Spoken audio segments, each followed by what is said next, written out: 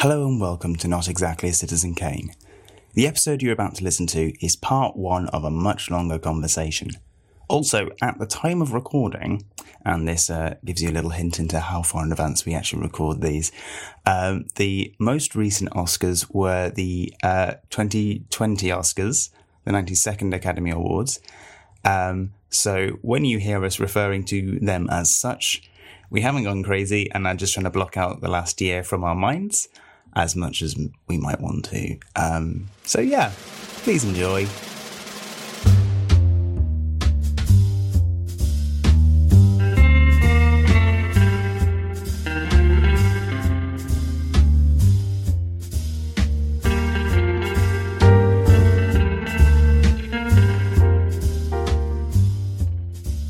Hello, it's us again. Not Exactly Citizen Kane, the film podcast. We watch films. We talk about them.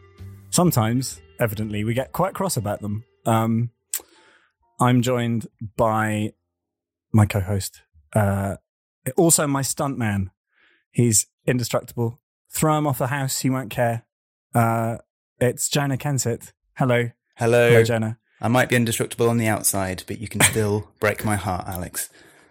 Yes, well, I'm working on it one day. Yeah. Have you had any fights with hippies on abandoned film sets lately? A couple, but no more than usual. Okay, well that's good. That's good that you're keeping your eye in with it all. Yeah, well, you got to exercise the muscle memory with punching socialists. Yeah, absolutely. I would just hop in and say that describing the Manson family as socialists is a bit of a stretch. Well, I think the hippies would take. Well, yeah, exactly. I think if you're a murderer, you're not really toting love and peace, are you? Yes. Well, that's something to discuss, possibly. I think that's probably a fact. Well, no, it is. You're right. It is a fact. What I was suggesting is that it's something to discuss. Quentin Tarantino's portrayal of the Manson family as hippies is a bit of a weird, bit of a curio. Should we introduce our guest? Yes, today? I think that's the best way forward. It is. We've left her waiting long enough. We're very excited about this. We always are. We say that every week, but we are excited. And she's fantastic. She's a singer-songwriter. She's got some songs out. You can go and listen to them immediately. I know her. So does Jonah. You know what? It's one of our friends again. But she's very cool. She dresses up as people in these films sometimes, not always. Way too cool for this podcast, but here we go anyway. Way too cool for this podcast, but you know what? She's humouring us, so that's good. It's Avril Amber. Hello, Avril. Hello. Hi. How are you? I'm good. I love the fact that you've basically just introduced me as almost like a cosplayer. Possibly a bit misleading. Just to clarify, I am absolutely not a cosplayer. It was just a Halloween thing once, but yeah. I mean, if you get some traction out of it, it's probably a new career direction to. Do you know what? I might consider it now. Yeah. I might. Yeah. But a bit of a sideline just between shows is just kind of. Just something to keep it going. Yeah, appearing at parties dressed as Joaquin Phoenix, I think is definitely a way to go. Playing as Joaquin Phoenix, but like in Walk the Line or something. Like, I think, is it just joking? I think I could pull it off. Yeah. Give me some Johnny Cash cosplay. Why not? Yeah. Yes, excellent. You're a singer-songwriter. Can you tell us what you've been up to on that front? You've got stuff in the pipeline, I believe. I do. I have been working on a couple of new things, still very early stages at the moment. But yeah, just trying to spend the last couple of, the last year, I guess, trying to make the most of not having to work.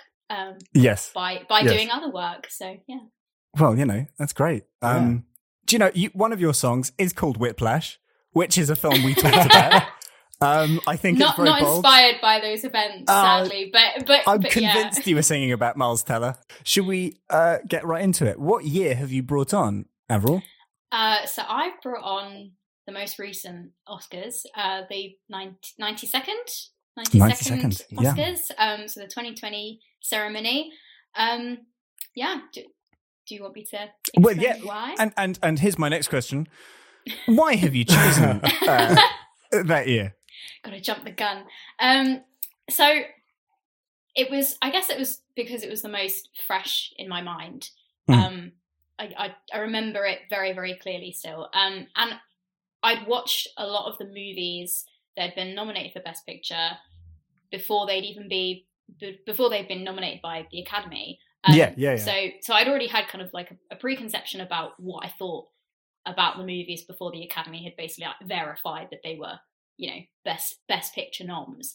And I feel like there's quite a lot. There was a lot of controversy over last year's ceremony regarding the lack of diversity and everything. Yeah.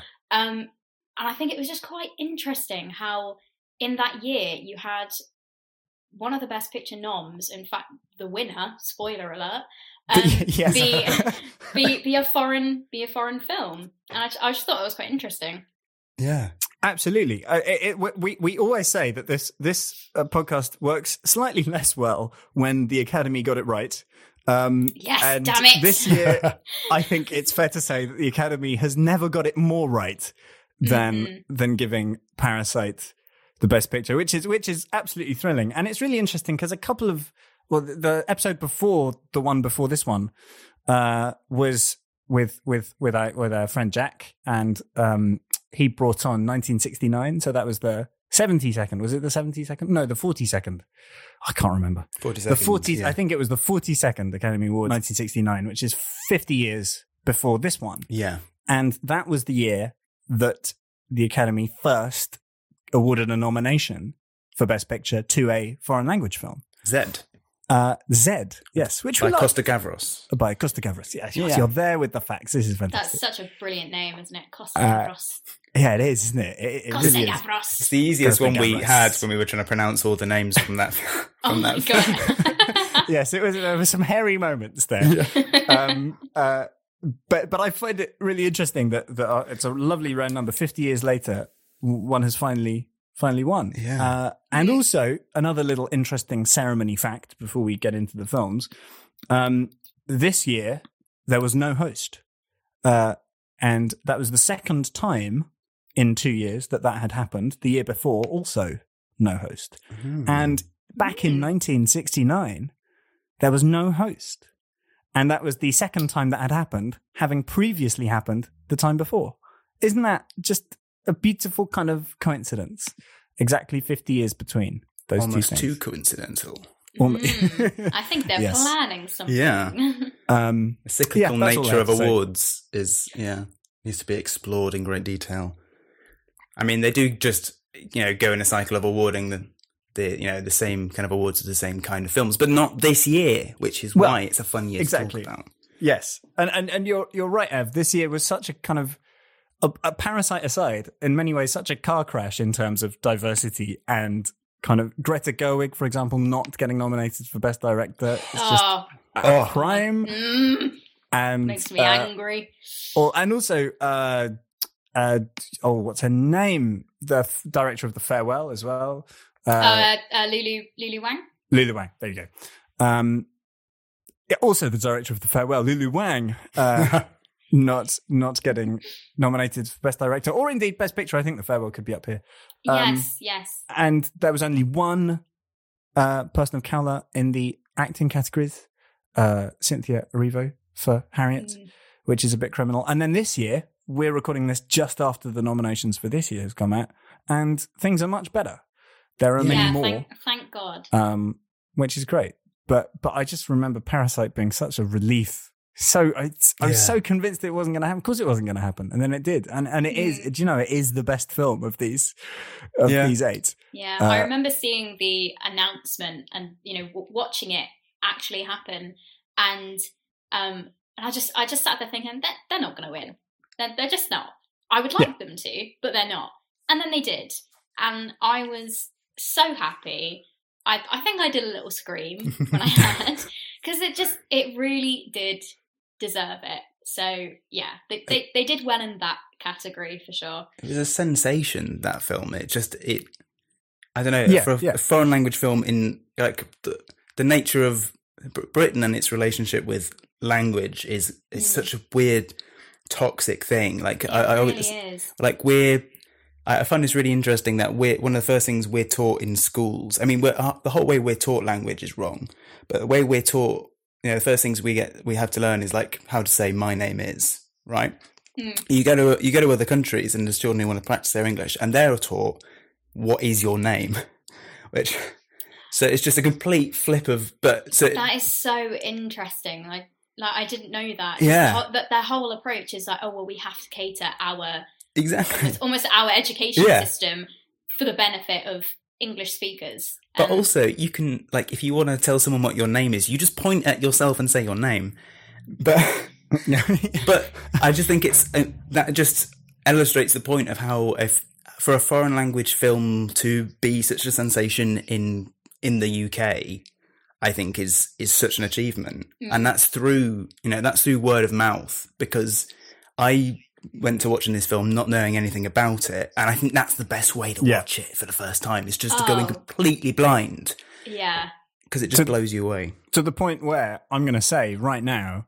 Obviously, we'll do what we always do. We'll flag up spoilers as we come to them. I'll put some timestamps in the description so you can avoid. But if you haven't seen Parasite, stop right now. Right now. Just stop right. I don't care who you are. Oh, I don't really like subtitles. Don't care. I don't really like... Don't care. Do not care. That doesn't really appeal. Doesn't matter. Doesn't matter. It's transcendent. It's so good. Go away. It's funny that you say that about... I don't like subtitles, and people using that as an excuse not to watch foreign cinema. I feel like Parasite was the best. Totally. It was just the best version of a film for you to say that does not matter. You do not need subtitles. And in his acceptance speech, Bong Joon-ho was saying, if you can get past the 1-inch subtitle of a movie, then you will open your eyes to the world of cinema, of foreign cinema, and how there is so much more out there than just what we see as like native English speakers. Yeah, absolutely. Yeah. So go away, watch it, and then come back and listen to this. And that's fine. That's fine. Then we'll welcome you back with open arms. But just for you, watch it without knowing anything. Yeah, please, because it's the best way. And we'll talk about it. We'll talk about third act stuff, I'm sure, because you kind of have to. I think with Parasite, because it's. Such a clever film. Right. Should we go through the nominations? Yes. Okay. We'll get the music up. Good. The nominations were 1917. Ford v Ferrari. The Irishman. Jojo Rabbit. Joker. Little Women. Marriage Story. Once Upon a Time in Hollywood. Parasite. Lovely. Yeah. Fantastic. Nailed right. That. I know. You get taken away, don't you? Right. Where do you want to start? What do you want to talk about? Let's start with Once Upon a Time in Hollywood. So it's described as the ninth film. It's no, it's the not. 10th and a half film from we're not forgetting from Four Rooms, Quentin. And Kill Bill is two films, right? Yeah. I'm sorry. It is. It's two films, two sets of credits, two films. I think it'd be better as one film. I've said this before.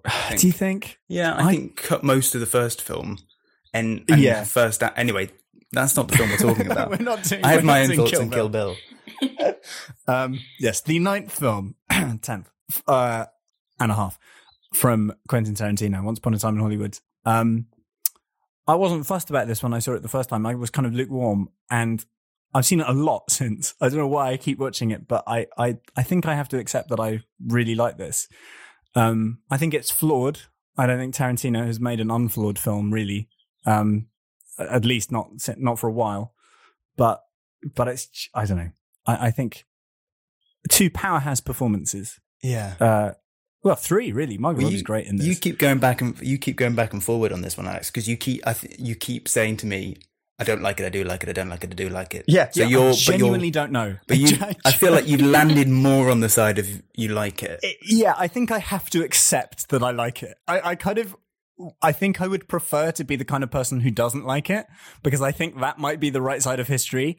But every time I watch this, I think something different, genuinely. And this time for this, I came much more down on the positive side. And actually the last time, I think I'm evening out. I think I just find that world he paints so much fun. Yeah. So basically there's not much plot, really. It's 1969, Hollywood, a washed up actor and his stunt double hang out for a week. And also Sharon Tate is living her life, despite bad things possibly coming for her, because we know history, right? Yeah. That's the film. This film, as well as The Irishman, kind of play a lot with like American history. So it's kind of, it's one of those ones that if you're not aware of it as an English person, you probably don't get the same sort of effect of the film, maybe. But yeah, this film, and there's potential spoilers in this, but this is a trait of Tarantino, is portraying an alternate timeline of history, shall we say. So without spoiling the third act of the film, it's an alternate reality where Leonardo DiCaprio is this kind of cowboy film and TV star. And basically it's putting him into a real Hollywood with real characters other than him. Yeah, it's kind of dropping these guys into history. Yeah. Av, what do you think? I watched this in the cinema when it first came out, right. And I fell asleep. I'm not ashamed to say that. I fell asleep at quite a boring time in the film. I feel like it was a good place for me to fall asleep. It was when Leonardo DiCaprio's character is messing up all his takes. Oh yeah. So I feel like I missed a portion of the film where it wasn't important for me to be paying too much attention, which is good. I wasn't really paying attention for the rest of it until maybe the last kind of 20 minutes where it actually amped up. Yeah. It becomes a Tarantino film very quickly. Yes, yeah. All of a sudden I was watching a movie that I didn't believe was Tarantino up until the final, pivotal scene, I guess. And I'm a bit like Alex. I really don't know where I sit with this one. I want to say that I like it for reasons that don't make it a best picture. Yeah, like I think it's good in all in the technical aspects, and like the performances are brilliant. But in terms of being a best picture, I just don't know if the story was compelling enough throughout. Yeah, no, I think I agree with that. I think it's fun, and the bits that I enjoyed the best were like the fake, putting Leonardo DiCaprio into like old TV shows, putting him into The Great Escape, and all that kind of fantastic, or the fake kind of Nazi film he's in with the flamethrower. Yeah. All that stuff Anybody order fried sauerkraut? But that's just because you could tell they were just having fun making that. So, but I agree. There's no story to that. It's just fun, like little vignettes. But I don't think that's a problem. Okay, hey, do you know what? I'm going to stand up for this film. Tell you what, I love it. I love it. Turns out I love it. I think what I like about it, it's not. You're right. It's not a fast film. It's very. Yeah, it lulls you. I think that's sort of the point. But it kind of lulls you into this warm water that is Hollywood in the 60s, right? It's like, it's idyllic to a certain extent, and you're just staying with these guys. And unbeknownst to you, Tarantino is, I think, teaching you everything you're going to need to know for that last half hour. Yeah. He's setting it up. And that's kind of all that half of the film is doing. And it's like a lot. It's like an hour and a half of just space, it's a hangout movie. Yeah. Really. It's kind of nothing else. And yeah, do you know what? Him filming the cowboy TV show could have done with us of that. Apparently, originally, there were two sections of that as is. Originally, Tarantino wanted 4 Lancer, that's the name of the show, sections. Oh, good God. We were going to see the whole episode he's in. Well, thank God he opted for the heavens. edit that they did. Am I right in saying that Tarantino, that they're making that show? I'm sure I read somewhere that they're making that show. This from you, but Lancer is a real show. I thought it was just based. Oh, no. Bounty Law. I think you're talking about Bounty Law, which is Bounty Law is what I'm thinking of. Yeah. We're falling into the Tarantino.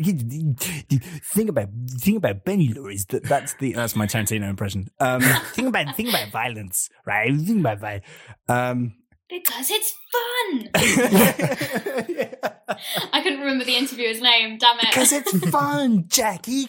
God. I'm shutting your. I think is Tarantino makes good films, right? But he doesn't help himself, does he?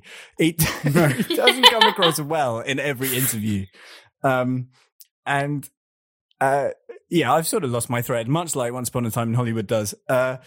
Meanders from set piece to set piece. Cleverly though, you're saying, it does all fall into place at the end. And the bit where, for example, there's a bit in this film where you have the cowboy episode where Leo's playing a villain, right? And he walks into a fake saloon and faces some bad guys like a cowboy would, right? But he's acting. And then the next scene, you have Brad Pitt walking into a cowboy town, facing bad guys, but he's really doing it. And so you've got stuff like that. The whole film is telling you Brad Pitt is a superhero, right? This guy, Cliff Booth, he is indestructible. Well, he's the real star, isn't it? Yeah. Well, exactly. Yeah, 100%. Yeah. He got Best Supporting Actor for this, Brad Pitt. Deserved, I think. But I think it's his movie. I think he's the guy. Yes. I completely agree with that. Not that Leo isn't fantastic in it, because he is. And I think it's tough what he's doing, because it's quite subtle, actually. But Brad Pitt's stunning in it. And he's nearly 60. And he looks like that. And he looks like that. Ridiculous. Yeah. And I don't know if you noticed, he takes his shirt off in this film. And he's on the roof. Oh, yeah, no, I didn't notice that at all. Like, what are you talking about? Turns out he's a looker. He's, I've been saying it for years, but I just don't think Hollywood has given Brad Pitt, he should be on, he should be on front and centre. That opinion is a bit left field, guys. Yeah, it is. He's got into fights, Jonah, for saying that. I think Brad Pitt's quite attractive. Yeah. How dare you? Yeah. Should we talk about Margot Robbie? Because there was controversy over how little she has to say, specifically. I think the problem is women in cinema are not given their due a lot of the time. And even though I think you could argue in this film, it makes a certain degree, because what she's kind of like, I'm saying the thing about these films, because they're so recent, I'm saying things I've heard other people say because the dialogue is so fresh, right? But she's almost like the angel of old Hollywood, right? And we know, okay, spoilers, but it's history. Sharon Tate got horribly murdered by the Manson family. Yeah.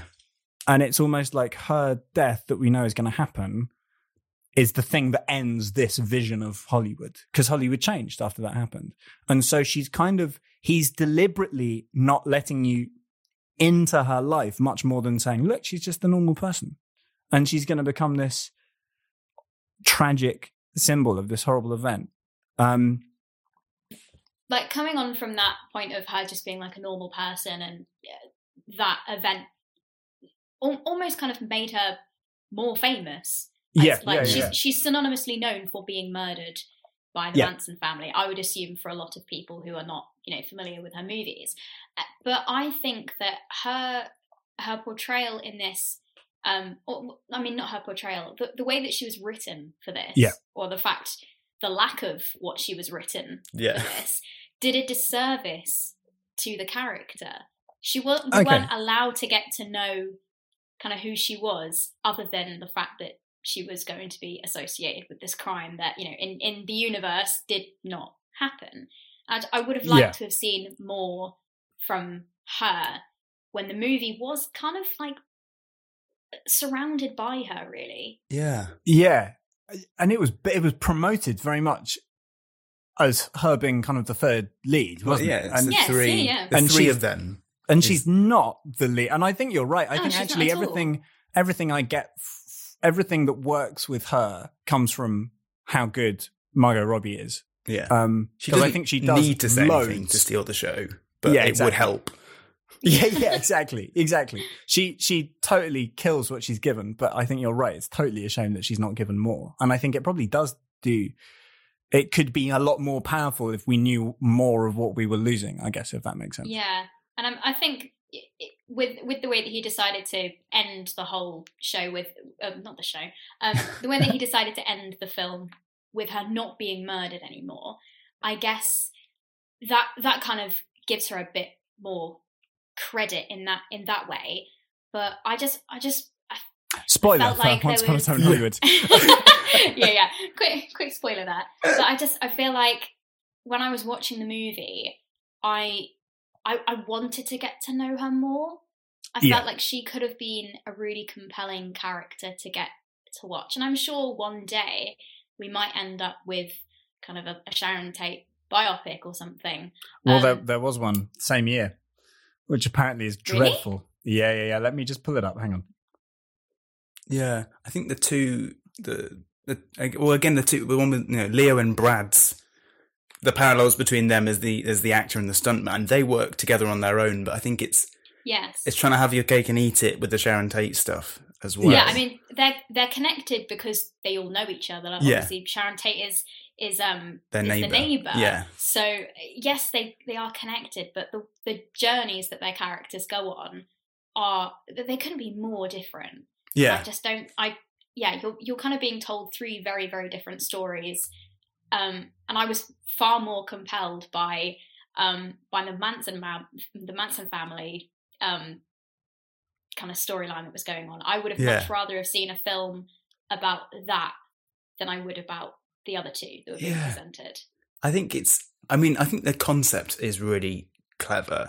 So this is going to be the big spoilery part, is that you're kind of, if you know what happens to Sharon Tate, so it's basically plonking Leonardo DiCaprio's actor character. He's a next door neighbor to her and Roman Polanski, and then every so often you just get drips of the Manson family building up to this event. So you know, if you know history, you know what's going to happen. You've got this dread throughout building of what's going to happen. But at the end, it's the fact that they've put this new character in, is that they go to the wrong house and they get killed by the Manson. I can't remember the names of the Yeah, horrible people. I don't think Yeah. that's It's important. not. Waste time giving them names. But Maya so- Hawke runs away. Yeah. Maya Hawke is in this. We've mentioned her before. She's brilliant. I didn't mention that she's also a brilliant musician. Check out Maya Hawke's music. We like Maya Hawke. She's not actually a member of the Manson family. Otherwise, we wouldn't like Maya Hawke. But I think Sorry. Carry on. I think that I like that idea of like that, just because it does all the things kind of roll into place. Because there's a scene earlier on where you see them kind of scoping out the house, and Leo gets out and starts yelling at. So you see by just inserting them into the history, and it creates this alternate reality, like in Django Unchained or in Inglourious Basterds. Yeah. Spoiler Yeah. for. Well, I haven't spoiled why this, but it's a trope of Hitler dies. Tarantino of creating this alternate history. But I agree with Av that I think you'd still get more if you knew Sharon Tate and you spent the whole movie getting to know her, thinking, "Oh, we're going to lose. It's going to be, expecting her to die horribly," and then you get that relief of her being saved. I think you'd still get more from spending more time with her. One could argue that would be slightly in less good. Well, there's an argument that as is, it's not in amazingly good taste. This film, I think her sister has kind of given this film her blessing. She was okay with it and was quite nice about it after seeing it. But I think if you had spent more, I can understand without necessarily agreeing that if you're a filmmaker making this story, obviously Tarantino is not afraid to rub people up the wrong way, which actually is one of the reasons I think I've said watching it the first time and then watching it the second time, that it's like two different films, because the first time, if you don't know what's going to happen, you spend the whole film going, and especially at the end, it kind of starts breaking it down. You know, if you know the history, you know what's going to happen, and you're going, oh my God, I hope I mean, if anyone's going to show the Manson murders, it's going to be him, right? And oh God, and you're just feeling incredibly uncomfortable, which I think is totally the point. And then he subverts it, and you kind of, so there's added catharsis to when Brad Pitt kind of wails on them. Yeah. And it's full on. Yeah, it's almost too full on, I would say. It's uncomfortable. And again, I don't think I think Tarantino has had a lot of criticism lobbied on him for about violence towards women, and I think sometimes that is just that criticism is justified. With this, 3 of them went to the house and 2 of them were women, and I think that's irrelevant to the fact that Tarantino wants to punish these horrible people, right? At the same time, there is something really uncomfortable about Brad Pitt throwing that woman's head into the telephone and I mean, it's not a nice watch. And the dog as well. I mean, you wouldn't want one of them on you, would you? But again, that's set up quite nice. That his relationship with the dog is set up quite nice. It's the mechanics of it is brilliant. It's just. But what I was saying is, I can imagine giving more time to Sharon Tate. As a filmmaker, I can imagine you going, "Oh, I hope that might be a bit tasteless." Kind of making it more about, "Oh no, we lost her," you know. Yeah. But that said, The Haunting of Sharon Tate, which is a horror film that came out in 2019. Let me just read you the synopsis. I'm on Wikipedia, other websites. The Haunting isn't. I mean, it's a horror film. Basically, Sharon Tate. I'm reading here. Hilary Duff plays her. Has premonitions of her murder, and it's all about that. It doesn't sound nice, no, because again, and apparently it's fucking dreadful, and people were quite cross about it. But like Av was saying, that then she's just the woman who's famous for being murdered. Yeah, exactly. And there's nothing about her life. I think what Tarantino does really interestingly in this is there's that. I think the best Sharon Tate bit for me is when she goes to the cinema. Yeah. And she watches The Wrecking Crew, and it's actually The Wrecking Crew. It's actually Sharon Tate. It's not her. And I heard an interview with Tarantino where he said he watched The Wrecking Crew before he knew what happened to Sharon Tate. So he was like, and he loved her in this film. And he was like, the film wasn't great, but she was amazing in it. According to him, he was quite young at the time, he says. And then he went home and found out that she'd got murdered.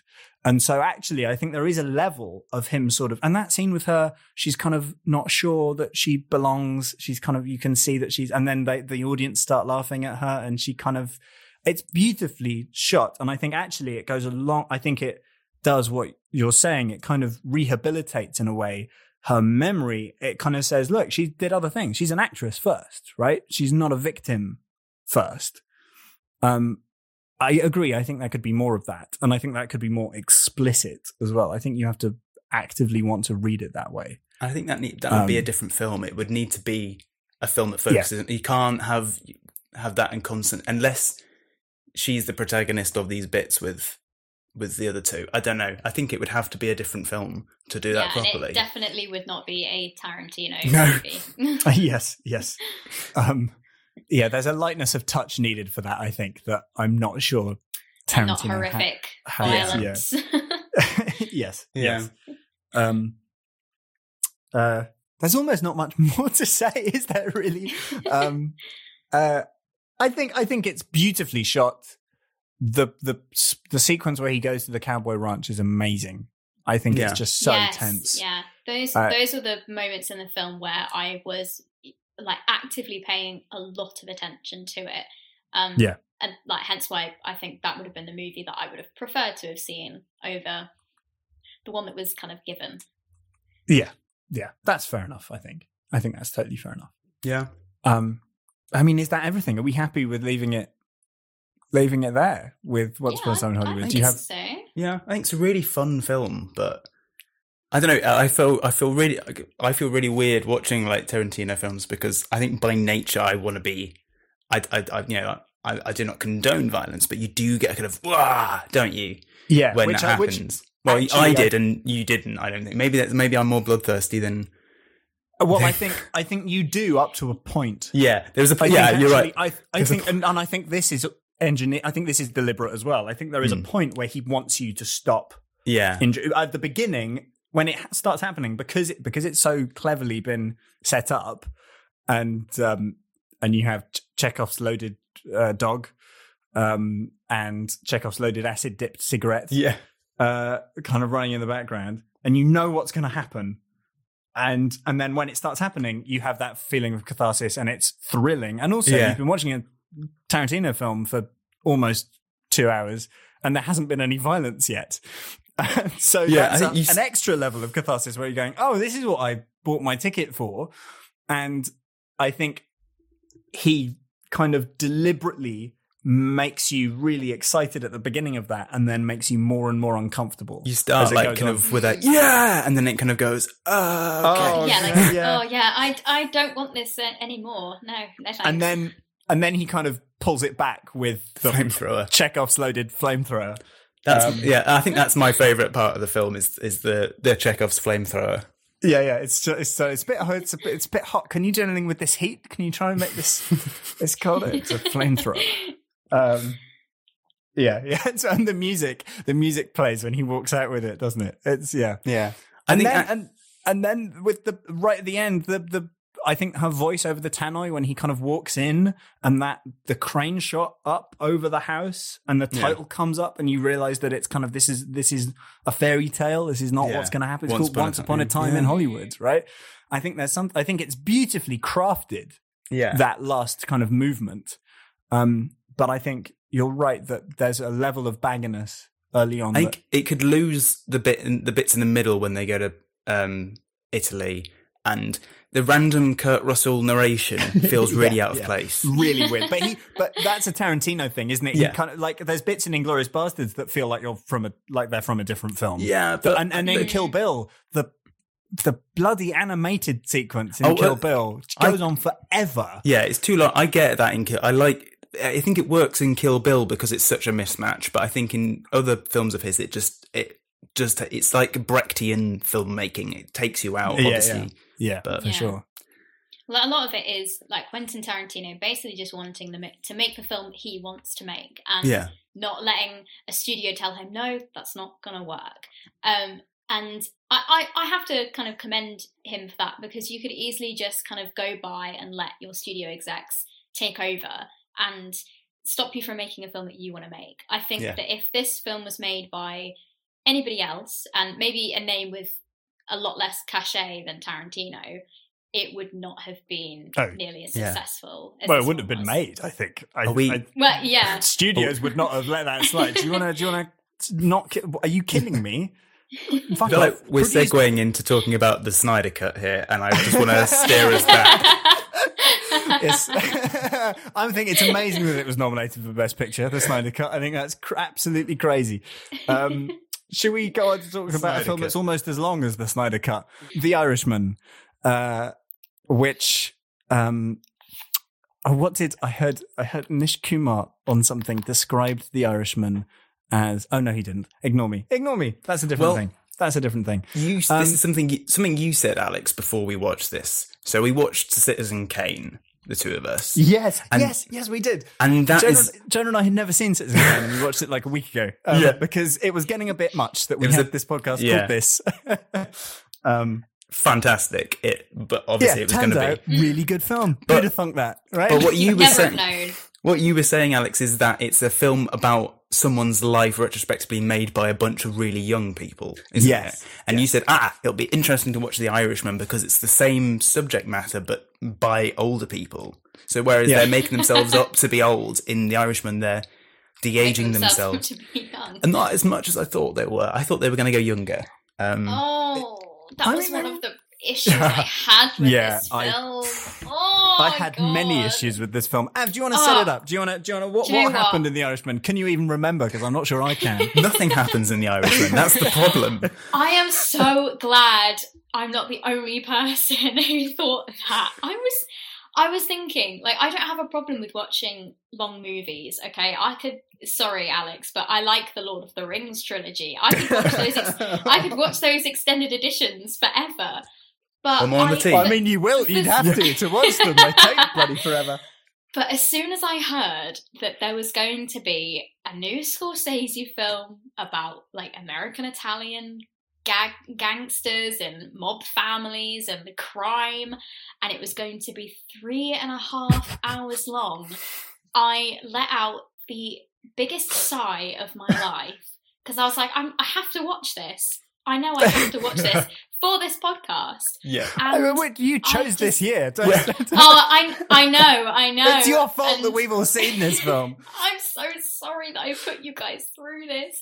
I say all that. It's not a bad movie at all, but I think that it garnered a lot more respect than maybe it should have done. Yeah. Yeah. I think all the praise this film gets is because it's an auteur making, and he's bringing back his kind of regular cast. Yes. But you watch this film and you just want to find Martin Scorsese and say, "Are you okay?" It's so depressing. It's so depressing. Yes. It's so depressing. It's all about age and regret. Yeah. And if you said to me, okay, Leo. No, not Leo. What's the other one called? Robert De Niro. Robert De Niro. Yeah. Martin Scorsese is doing a film. He's going back to his gangster roots. Yeah. He's doing a film it's got Robert De Niro in it. I'd go, oh, you got me. And then you'd go, no, but it's also got Joe Pesci in it again. He's come out of retirement to do this film. Amazing. And it's got Al Pacino in it. As Jimmy Hoffa. Great. And Harvey Keitel turns up for a bit. And Stephen Graham's in it, and it's about this big, meaty Scorsese kind of ruminating. It's like gangster Scorsese combined with the sort of philosophical Scorsese of Silence and of his kind of later work. I'd be so excited. Well, I was really I was put off a little bit by the runtime, but I was convinced it was going to be something. Right? Yeah. That film is not going to be... It's so boring. And the one thing that film could not possibly be, based on that description, is boring. Yeah, you're absolutely right. On paper, it sounds like your cup of tea. I mean, I as a young woman, I'm probably not the demographic of like a lot of Scorsese movies, but I have to say I really do enjoy a lot of them, and I'm not put off by watching like a movie about gangsters, even though I think that it's been done a lot. It's probably by Scorsese. Yeah, exactly. It's probably been just overdone, watch Goodfellas. I'd say. Exactly. But I just could not get on board, and a lot of it was to do with age. Like, honestly, the whole theme of age in this movie, and the way that they executed age in this just really put me off. It's so distracting. It's de-aging. They're digitally de-aging the actors throughout. Very, very badly. Yeah. Do you guys know how they did this? I have absolutely no idea. So it's Jonah's fact time. So Scorsese went into this film saying, I don't want any dots on the actors' faces. I don't want any of the technology to be in the way. I don't want it to hinder I think I'd read that, the performance. So how they did it, they created... So the heads you see is complete head replacement 3D animation of these actors, obviously using the footage on set as reference. So there are two different methods they did. The first one is to capture a 3D model of the actors that they could digitally change the age of. The way they captured this, because they didn't have tracking markers or anything, they had 3 cameras on the actors at all times. So if you look at the rig behind the scenes of this film, it's 3 cameras wide. Because you have the main camera in the middle, which is capturing the footage. Then you have a camera either side, which is getting a different perspective. So you've got like a slightly 180 perspective of the actor. So that those two cameras aren't affected by the lighting in the scene, they're actually filming through an infrared ring light. It's an ultraviolet ring light around either of those cameras. So it's flooding the set with ultraviolet light, which isn't picked up by the middle camera, but these two cameras are seeing a perfectly lit model, right, basically, and then they can take that and track the 3D model of the actors from that. And the second thing they do is which when we're watching this film, because there are moments when it's really distracting, the kind of floating heads, when he's and the moments where truck. it sort of fits better. And I said to Alex, my theory is that they're using deepfake technology, which how deepfakes work is they take, you give a computer images of a person from as many as you can find, from as many different angles, from as many different lighting setups, and it creates a version of the face based on that. It's AI. And I said, my theory is they've done that, but there are certain lighting setups which they don't have good enough reference for. So turns out they did do that, but they didn't use the deepfake, they used it as reference. So they created these, so they plugged in basically every Robert De Niro movie, every kind of Joe Pesci scene they could find, and they created this, like, so them as at different ages, and used that as reference for the models. That all it's incredible work. Does it work though in the film? I was going to say, you've made that setup sound so incredibly complex, and I mean, it sounds like it should work. Yeah. But it doesn't at all. Can you even imagine that fact, that big, thing Jonah just said about all the VFX? That's less boring than The Irishman. Yeah. Isn't that bizarre? Oh god! I think I kind of have a horrible feeling because I am learning this about myself. I can have completely different. I can watch a film the first time, and the opinion of it I have incredibly staunchly can change to any other opinion when I watch it a second time. And I have a really horrible feeling, and I don't like this about myself. I have a horrible feeling if I watch The Irishman again, I might come back to you and go, you know what? I actually really get what he's saying. What is he saying? What is he saying though? Okay, yeah, what's he saying? It's not a movie for me that really has anything else to say other than like telling you. I mean, it's a biopic, isn't it? Yeah. Again, it's another biopic. It is. And like you can kind of, I guess you can try and view the film as philosophically as you like, but ultimately, I just don't think that the whole story, as long as it was compelling. Like, was nearly as compelling as maybe they thought it was going to be.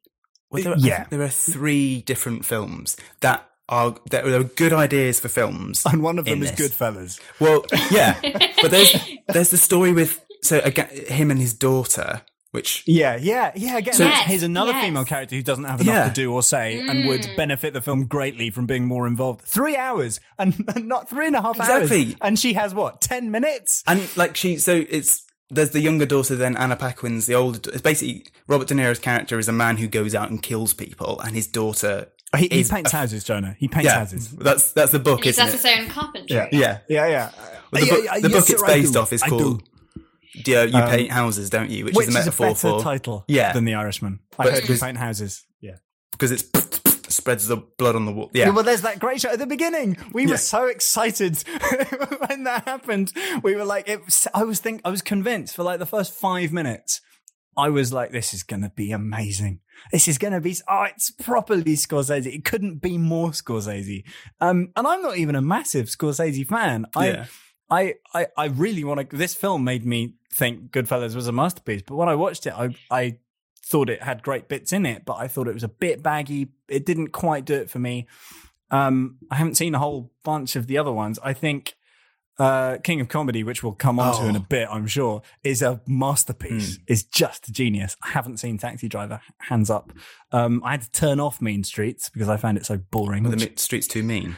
They were scary.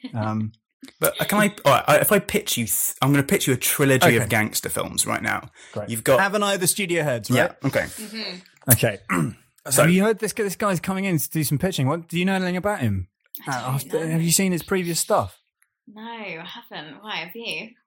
Yeah, I'm not convinced. I'm not convinced, but we'll hear him out. We'll hear him out.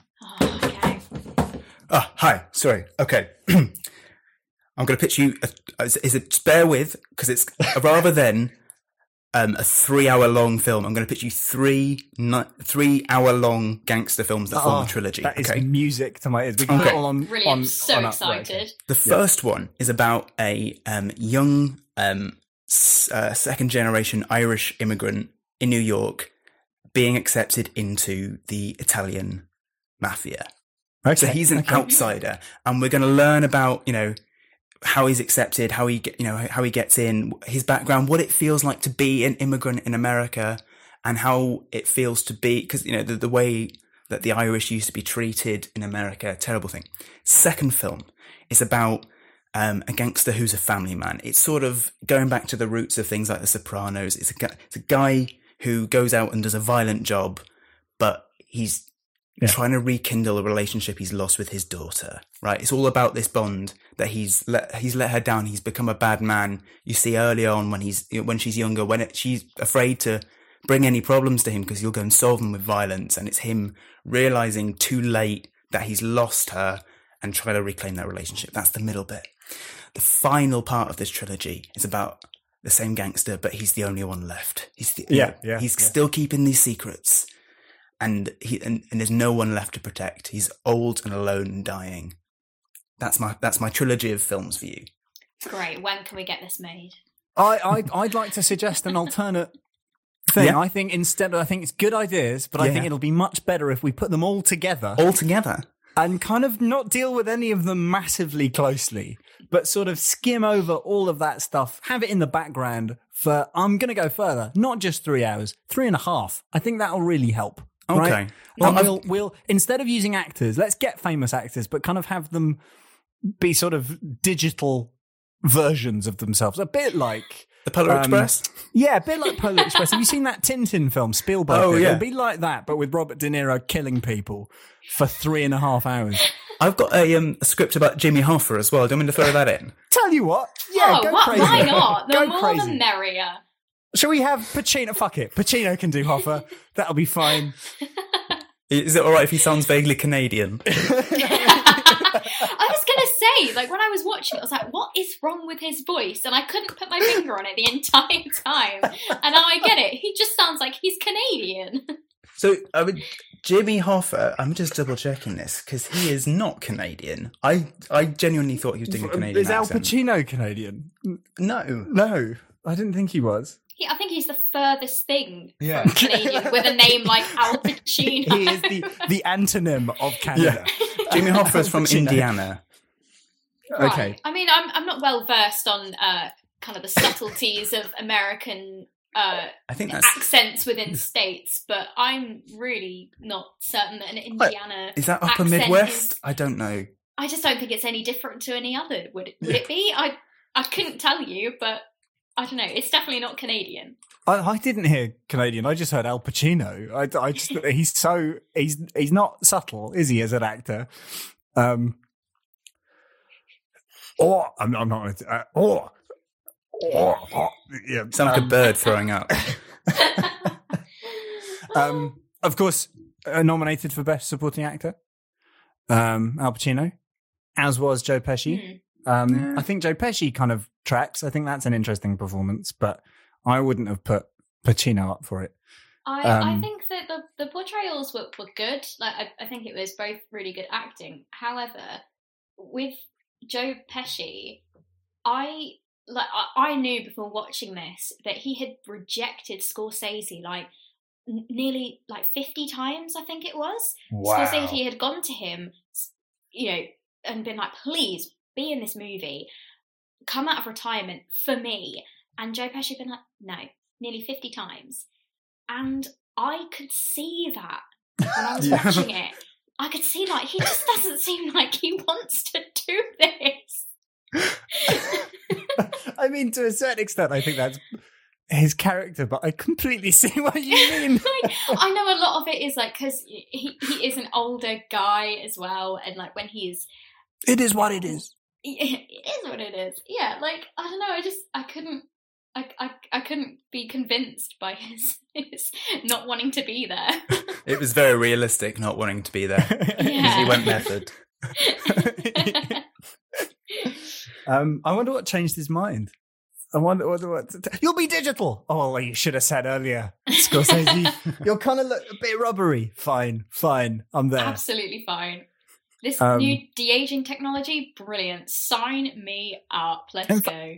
In fact, I'm not even sure there are any shots of Al Pacino where he's not de-aged, which kind of begs the question, why didn't you just hire someone younger? I was going to say that I could not have told you that they had aged or de-aged or anything. Like, because I don't know the story really before this, I didn't know who any of these people were. In fact, before I watched this, I had just assumed that they had, like, written these characters into history, and they were kind of like putting it alongside the JFK assassination and, you know, all sorts of other things. And I couldn't tell you that if it wasn't for Anna Paquin wearing flares, I would not have been able to tell you that 20 years had passed from the beginning of the movie, and then I couldn't have said that. Well, would you say then that's an example as to what that's a reason for doing the de-aging, because then that gives you something to hang on to in terms of time periods? Because but I didn't notice them age or de-age. In fact, I didn't notice it at all. And instead, you spend the whole film kind of looking for the joins, don't you? You kind of go, "Is that his real face? Because our images of these guys are when they were younger anyway. When you think of Robert De Niro, you don't think of what he looks like now. You think of him younger." I think closest part was when they shot to Robert De Niro's character in the war, and you saw him shoot. I assume they were just Nazi soldiers. That was the only part in the film where I thought it looked quite convincingly like a younger version of him. Otherwise, I couldn't have told you. Yeah, interesting. It's interesting that one worked for you, because I think I don't even have. Again, it just doesn't say anything. This film, I'm sure it does. It must do. I think it is trying to say things about regret and about. You're right. It's about he's the one guy left, but because it's taking this big, we're showing you his whole life thing, it doesn't actually get to any of the themes it's exploring until its last hour, which is so depressing because it's just everybody dying. Spoiler, but it's age. It's not like, you know, it just kind of slows right down, and it's just everything slipping through his fingers. Again, watch Goodfellas. Just watch Goodfellas. Mm-hmm. Because it kind of does everything you would want The Irishman to do, and none of the kind of other stuff. I think it's so.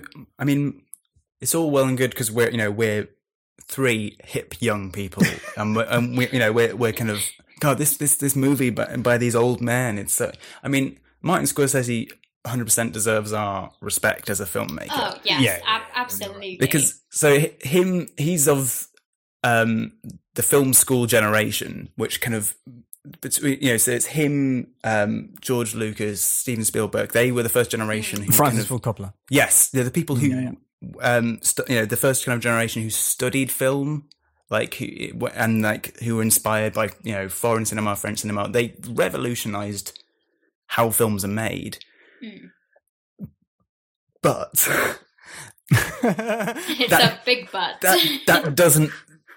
It feels like a film that hasn't moved on from, I think. Yeah. What I actually thought it felt like, it kind of feels to me like someone, and this will come up later as well, someone who has seen a whole bunch of Scorsese films trying to make a Scorsese film without really getting what makes Scorsese films amazing.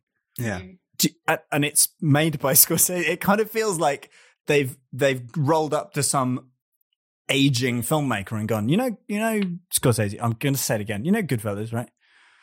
What about doing that, but about age? Goodfellas, but old. Yeah, okay. I'll watch some Scorsese films. I'll get back to you. That kind of feels like a pale imitation of what made Scorsese so vibrant. I think we're being a bit harsh, but after 3.5 hours, you're not feeling particularly kindly to anyone involved. What you say about Goodfellas is that it's quintessential Scorsese, isn't it? Like Scorsese. Scorsese. It is Scorsese, which is what we'll say when we mean a good Scorsese. And you think that, like you said with the whole pitch idea, the pitch itself on paper is brilliant. Like how could you not say yes to something like that? But it feels like there is kind of like a resistance to change and trying to do something a bit more fresh. Because if you had the same movie with still Scorsese directing it, but you had potentially younger actors playing the same characters, but as the younger versions, and then having De Niro, Pesci, and Pacino playing the older versions of them, I feel like that would have been maybe a more convincing story. It's the reverse of Boyhood, isn't it? Whereas what a double bill. Yeah. Funny fact, they really did film this over the 70 years of their life. But I think Robert De Niro just always looked computer generated when he was younger. It's not many people noticed that at the time. With those piercing blue eyes. Oh my God.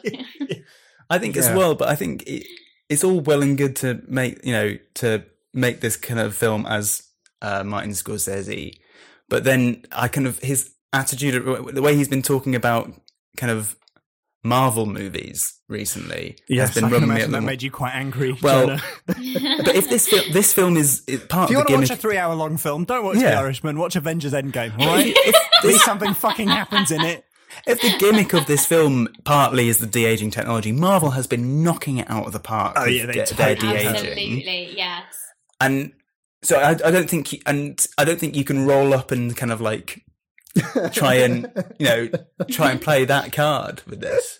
I think he can. We say we're being a little bit harsh, but he can take it because he is, he's Martin Scorsese. He's one of the most influential directors of all time. But like when you're talking about Goodfellas and so when he's young and he's punching up with his filmmaking, it feels more vibrant, and this just feels like go through the motions. I find what you said, Av, about it feeling like he's not willing to change. He's not like looking forward. He said he was asked about the women don't get a whole lot of time in this film, and he said, "Well, yes, but it's a man's story I'm telling, so that's why." And you kind of go, okay, but as we've talked about, there's a better story in that, like that his daughter, if she was the main character, that's a better film immediately, right? Because we haven't seen it before. And hey, Scorsese has done his bit for women in film. He did one film about women. So that's good. You know what? That's better than a lot of them. He did one very early on, doesn't have to do it again. I think it's called Alice Doesn't Live Here Anymore. So he's done his one. Yeah. But I just think that's a really weak argument. Yeah. Oh, absolutely, yeah. I think it's not quite as weak as when Tarantino was asked why Margot Robbie doesn't have any more lines in Once Upon a Time in Hollywood, and he said, "I refute your hypothesis."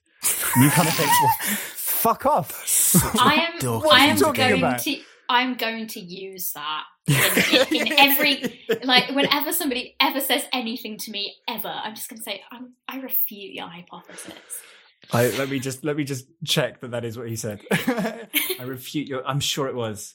I mean, part of the charm of I'm going back to Tarantino is that kind of slightly dorky lad aesthetic, which is fine to have if that's your thing. But yeah, You don't need to lean into it that much. Yeah, it was. I reject your hypothesis, but I I reject your it. hypothesis. I reject your hypothesis. Violence. I'll leave the Tarantino impressions to you guys. Oh, I wasn't attempting. That was you pull them off much better than I ever will. Like I know I keep going on about the whole de-aging thing, which like I'm actually not going to talk about now. Besides that, right? If you went into this movie not knowing anything about the technology behind it, and granted, terrible execution of it, we start off the movie where Frank, Robert De Niro's character, is meant to be in his 30s. Like mid to late 30s, right? Yeah. Late 20s, isn't it? Or I mean, they call him everything, but we don't know, doesn't it? They call him boy and lad, don't they? So we don't know, but I'm just going to assume 30s, right? And then, but we see, because obviously the opening shot of the movie is him in some kind of retirement care home, and he is a lot older, maybe in his 80s. So there's going to be aged up for that, isn't it? Yeah, there's going to be a transition of time. Now, even without the de-aging coming into it, the portrayals of him, Pacino, and Joe Pesci just weren't convincing enough for me to convince me that they were young men, because they spoke like old men, and they walked like old men. The physicalities of them didn't feel like they were men in their 30s, 40s, 50s. It looked like they were playing the age that they actually are in person, which is mid to late 70s. 100%. Yeah. And you have Joe Pesci saying, as you said, Jonah, saying boy, and calling him kid, hey kid. And you're like, it's Robert De Niro who's old. Why are you calling him kid? He's clearly in his 70s, this guy. You are the same age. Stop that. Yeah, I mean, and it's so long. It's so long. It's a mini-series, isn't it? That's the other thing. It's already on Netflix. It could have been made into a limited series for Netflix, I reckon. Yeah. That it could have been convincing if it was that, but it wasn't. Well, he said himself, didn't he, Scorsese, that you can watch this in chunks. But we didn't. We intended to. Yeah, we just sort of powered through it. I think we did that because we were so bored. The idea of coming back to it. But you don't watch a movie to watch it in chunks, though. No matter how long it is, you don't sit down and think, okay, well, I'm going to stop at halfway, and then I'm going to carry on. Because they don't give you placeholders, do they? They don't say, right, this is a convenient time to have an intermission. Sound of Music does. Well, Zack Snyder does as well. In his, I guess. Sound of Music was a musical. It was intended for that purpose. And actually, The Hateful Eight, Tarantino throws in an intermission, doesn't he? And then he narrates that seems the second just half of so pretentious, though. That doesn't seem like it's for the benefit of the audience. That's really for the benefit of him. Well, films... get into it. I wanted an intermission in my film. Films used to have intermissions, though. But the whole point of that was to sell more snacks. But also, this is unrelated. But films used to have so murder mysteries, suspense thrillers. They used to freeze the film and have a timer come up on screen where you could discuss for 15 seconds with the person next to you who you think did it before they revealed who did it. Which I think I think that's a great idea. Why don't we bring that back? I feel like I could have done with that when I was watching Knives Out or something. Turning to the person next to me and just going, who did it? Tell you what, the fact that The Irishman was nominated for Best Picture and Knives Out wasn't. Oh. That's a whole other podcast. What do you think of Knives Out, Av? Isn't it stunning? I was not expecting to enjoy it as much as I did. I thought, I've heard good things. It's got an absolute stellar cast, but we've seen it go wrong before. We've seen a big cast full of big names and a big movie, and it be done really badly. Whereas this, it was the murder mystery that we all want. I think it was just so perfect in every way. Yeah, and that'll come up later. I think there's a really interesting discussion to be had about there's some weird similarities between Knives Out and Parasite in the way they both play with their engines. Yes. And act structure as well. Yes. Talking of engines, shall we... there are 2 films of these 8 about a driver. One of them is Ford v Ferrari, and one of them is Marriage Story, because it's about a driver. Adam Driver. I was racking my brain for a second about what there's another film on this list about cars or something. It's about a driver. Well, actually, there's also, Robert De Niro drives. It's sort of a driver in The Irishman, and there's this whole thing about drivers in Parasite, so it doesn't really work. But it made me happy this morning. So, what do you want? Do you want to do a driver or a driver? Which one? I'll take a driver, please. We have one for Le Mans 66. Ford v Ferrari or Le Mans 66, which is a better title. They couldn't... Ford v Ferrari. Oh, it totally Absolutely. Is. Yeah. Because it tells you what the film is about. Exactly. I believe in England there were the companies weren't happy with Ferrari, especially as Ferrari doesn't win. They don't come across great in this film. Although neither do Ford either, they to be cheat honest. so much. Matt Damon just casually... No, but Matt Damon is like one of the good guys. The Ford company, the guy in the suit. Henry Ford II. Who shafts... Well, no, the other guy, the younger guy. Oh, yeah. Who shafts Christian Bale. Josh Perry's character, right? Yes. Perry? Is that his name? Yes. Luke Perry? A Perry. A Perry. He's a Perry. Perry. Yes, it's about cars, this... Ford wants to be a racer, racing cars, so they make Christian Bale drive a car, and Matt Damon is in it. It was originally going to be called something else. What was it going to be called? Go Fast Quickly or something like that. Actually, that's a better title. Speed Racer. One ticket for Go Fast Quickly, please. Yes, Go Like Hell. It's going to be called Go Like Hell. Better title, which is I think what the book it's based on is called. And I feel like that title would be slightly misleading though. Yeah, possibly. Like with the pace of the movie, I'm not. I'm not Weirdly, convinced. Not a very fast film, is it? But do you know who were going to play the 2 leads? I think I did say this to Jenna at the time when I discovered. Okay.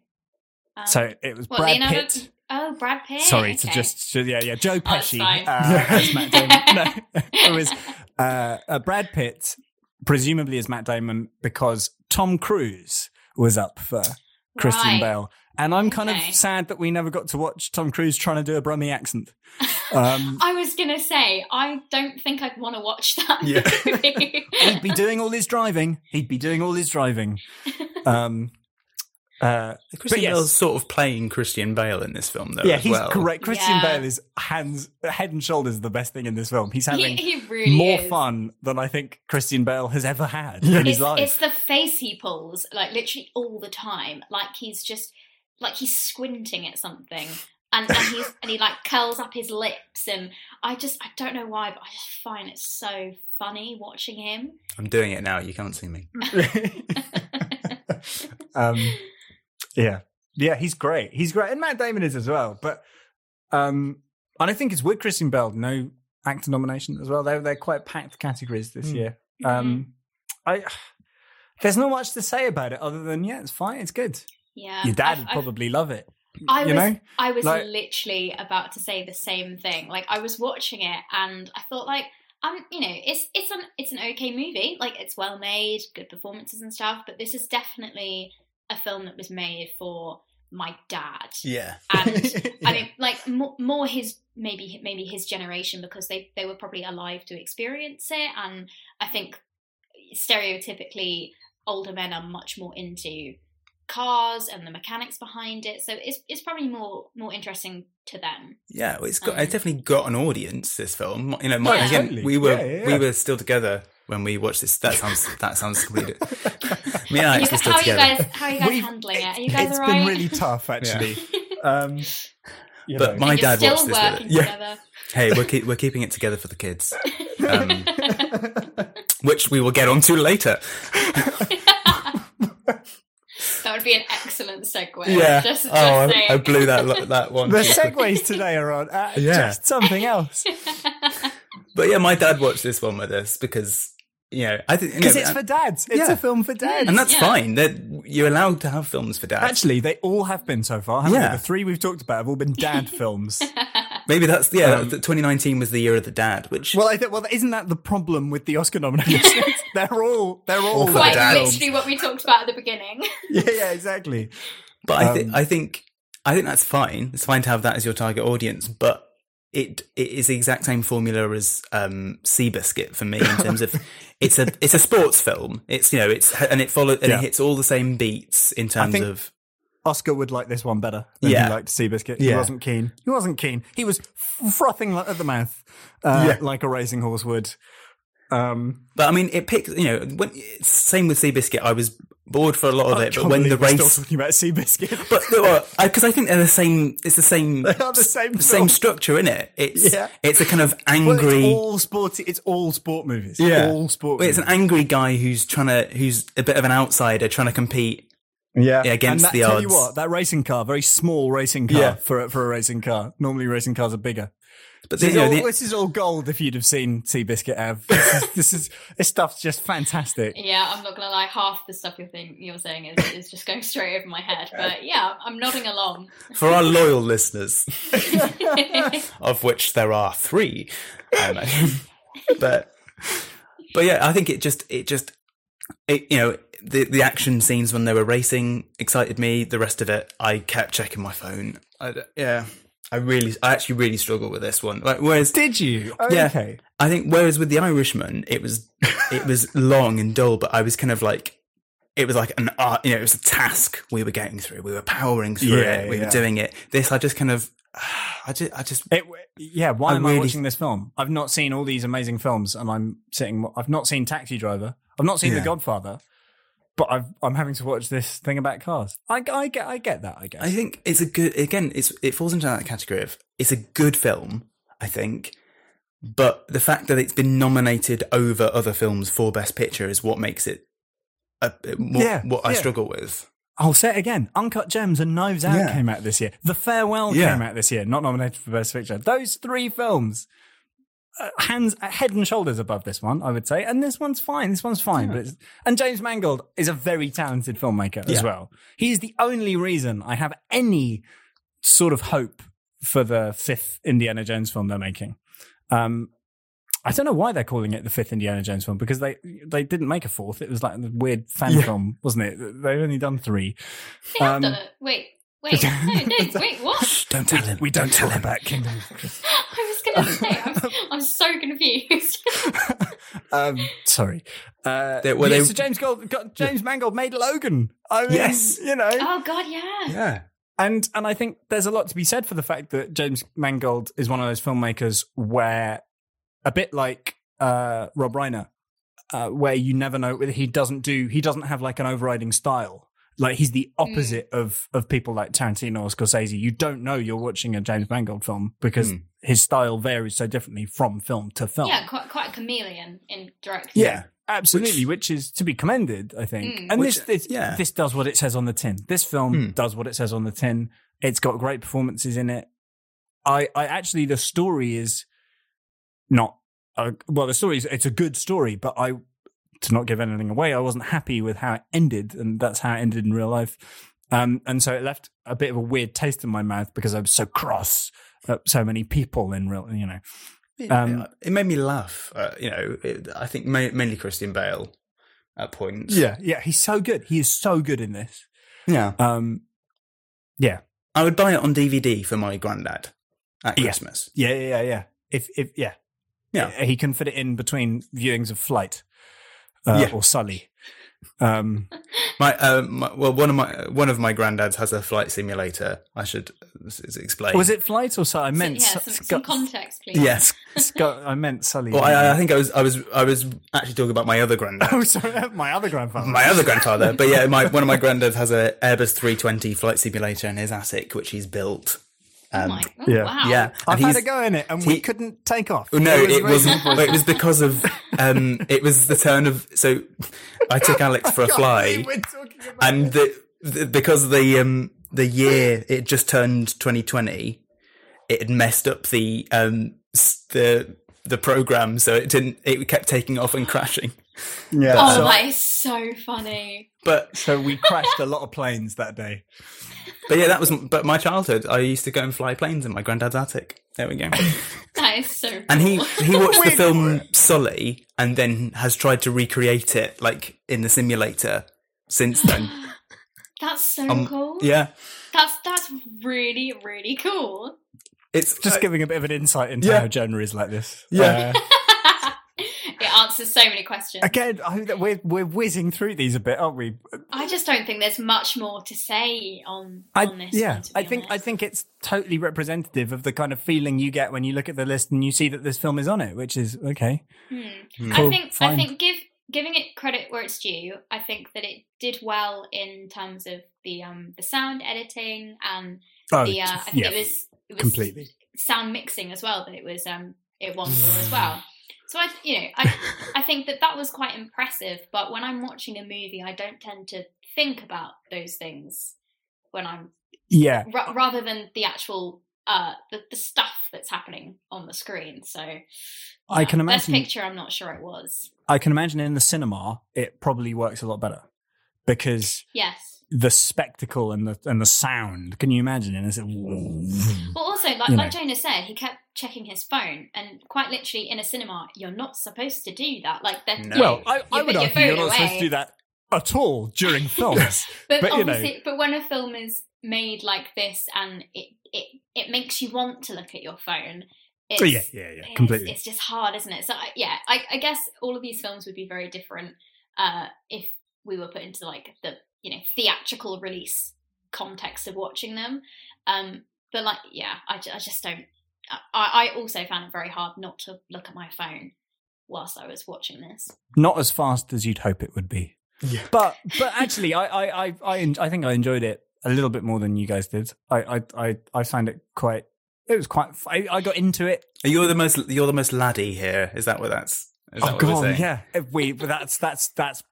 That tells you a lot about this group of people, doesn't it?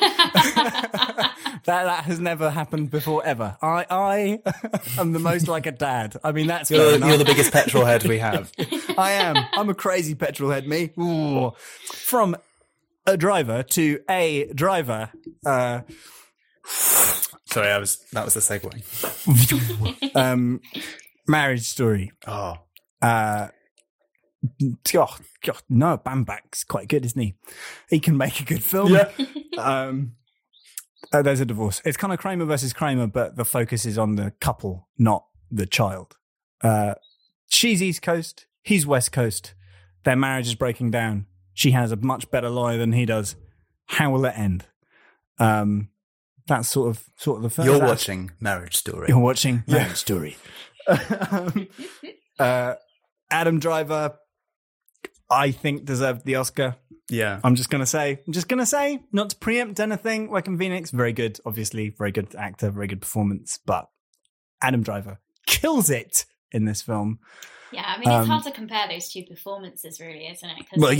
I mean, they're completely different levels, but I do agree. I think the standout thing in this whole movie for me was the performances of the two main characters. Yeah, that's stunning. I think she's amazing in it as well. They were both just performed with so much nuance, and when I was reading the trivia for this, I didn't know anything about either of the two actors' sort of personal relationships or anything. But Scarlett Johansson was actually going through her second divorce. Wow.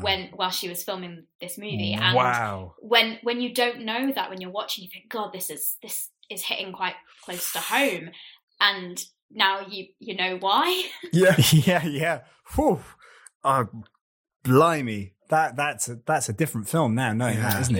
Yeah, Crikey. Exactly. That's how I felt reading that trivia. I was just sort of like, oh, okay.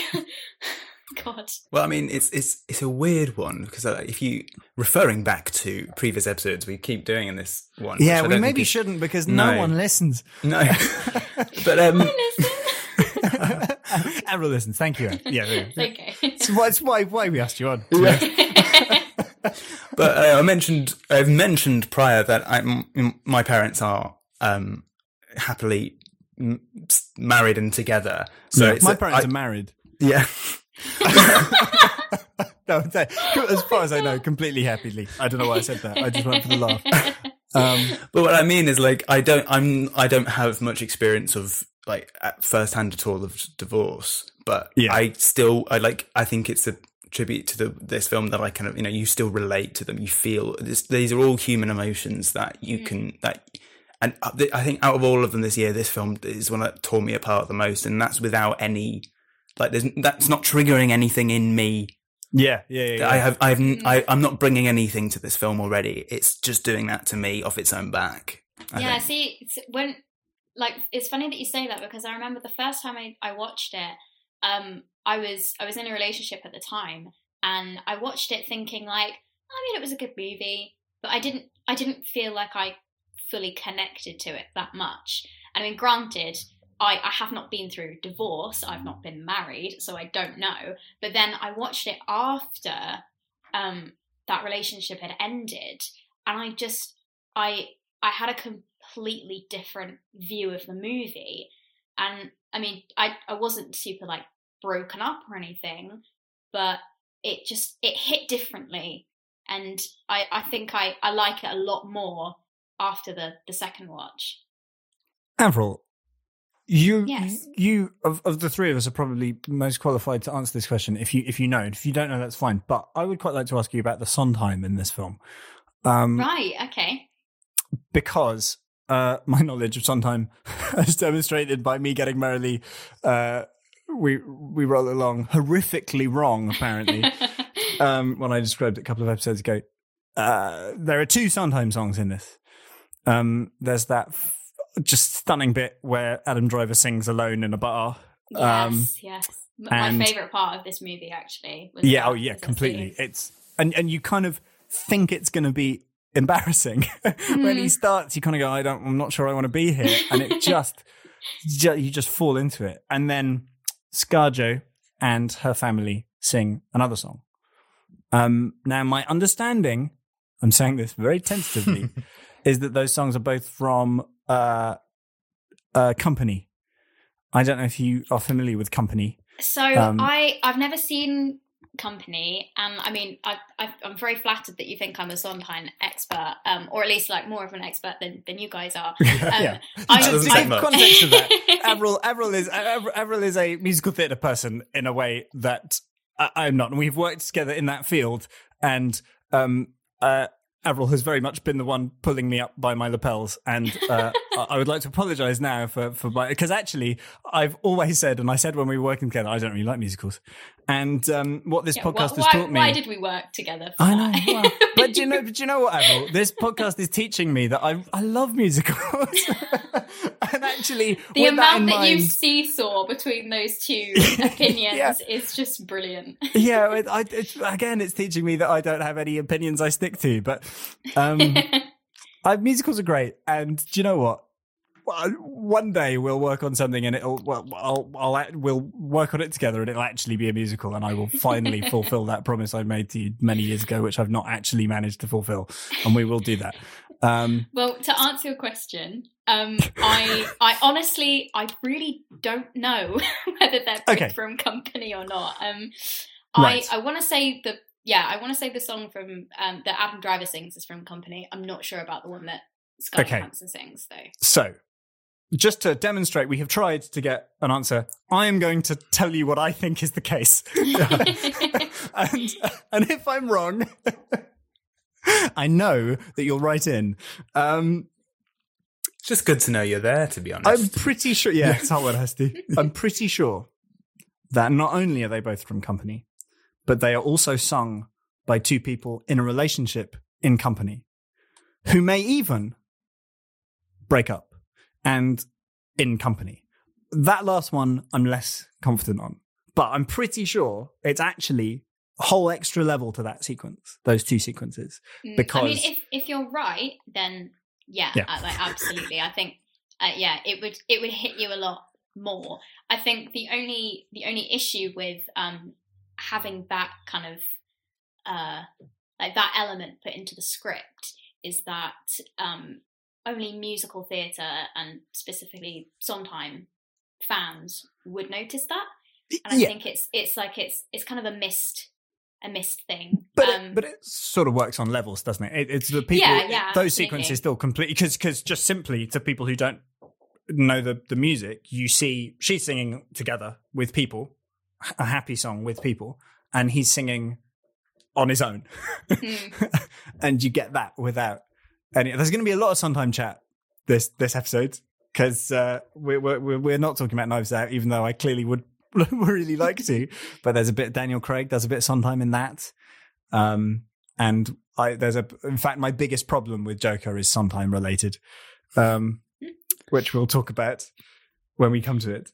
But yes, I just wanted to raise the Sondheim because I think it's that Adam Driver singing bit is just stunning. Yeah, it's just beautiful. Stunning. And I think that those it's interesting that you have kind of that element of musical theatre in the film when you have both of the two main characters being involved in theatre as well. I think that's there's just quite a nice little element in the movie.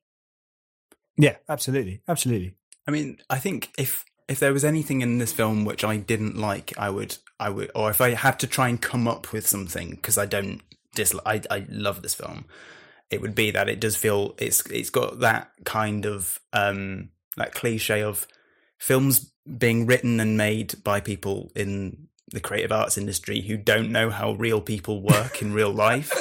And like there's this cliche, if you watch like TV shows or films, it's always people are always preparing for a presentation in their job, because people who work in the creative arts industry don't know how jobs work. They only know that you kind of have to perform in front of other people. So they're always preparing, a presentation or something that they've got to show to people, and they get one shot at it. And it's obviously this film is about a theatre director and a theatre actor who are both reasonably well paid and live in, a kind of a certain echelon, which I think you could look at that and go, oh, that's kind of that's obviously a niche. You could level the same canon that we leveled at Birdman, it being a film about great film, theatre-y film. But I'm bringing that up because it's something I'm aware of. But I don't. In this case, I think that it's just fodder for. It's detail of their lives which all just comes into play when they start using it as ammunition against each other. So I don't think it's a problem in this film. The emotional heart is there, so it kind of and it's so clearly quite true. So I think Noah Baumbach, who wrote and directed this, talked to a lot of people involved in this sort of thing and divorce lawyers and stuff like that. So it's clearly got its foot in reality. And also, coincidentally, Noah Baumbach has gone through a divorce. This was director. about his divorce with the actress Jennifer Jason Leigh. Like this was what it was based on. So he has said that it's not directly based on that. But I don't think inspired. It definitely is. I think he I think I read somewhere that when he was writing the script for this, he made sure to get his ex-wife's blessing on it. Apparently she really did like the script as well. So I mean, I think that's all safe. Yeah. I do you know what? I didn't know that, and that makes me feel much better about this film knowing that. Yeah. That's a relief. I mean, so this is talking vaguely about the end of the film. So putting that out. Guess what? It doesn't end happily. Well, they get divorced.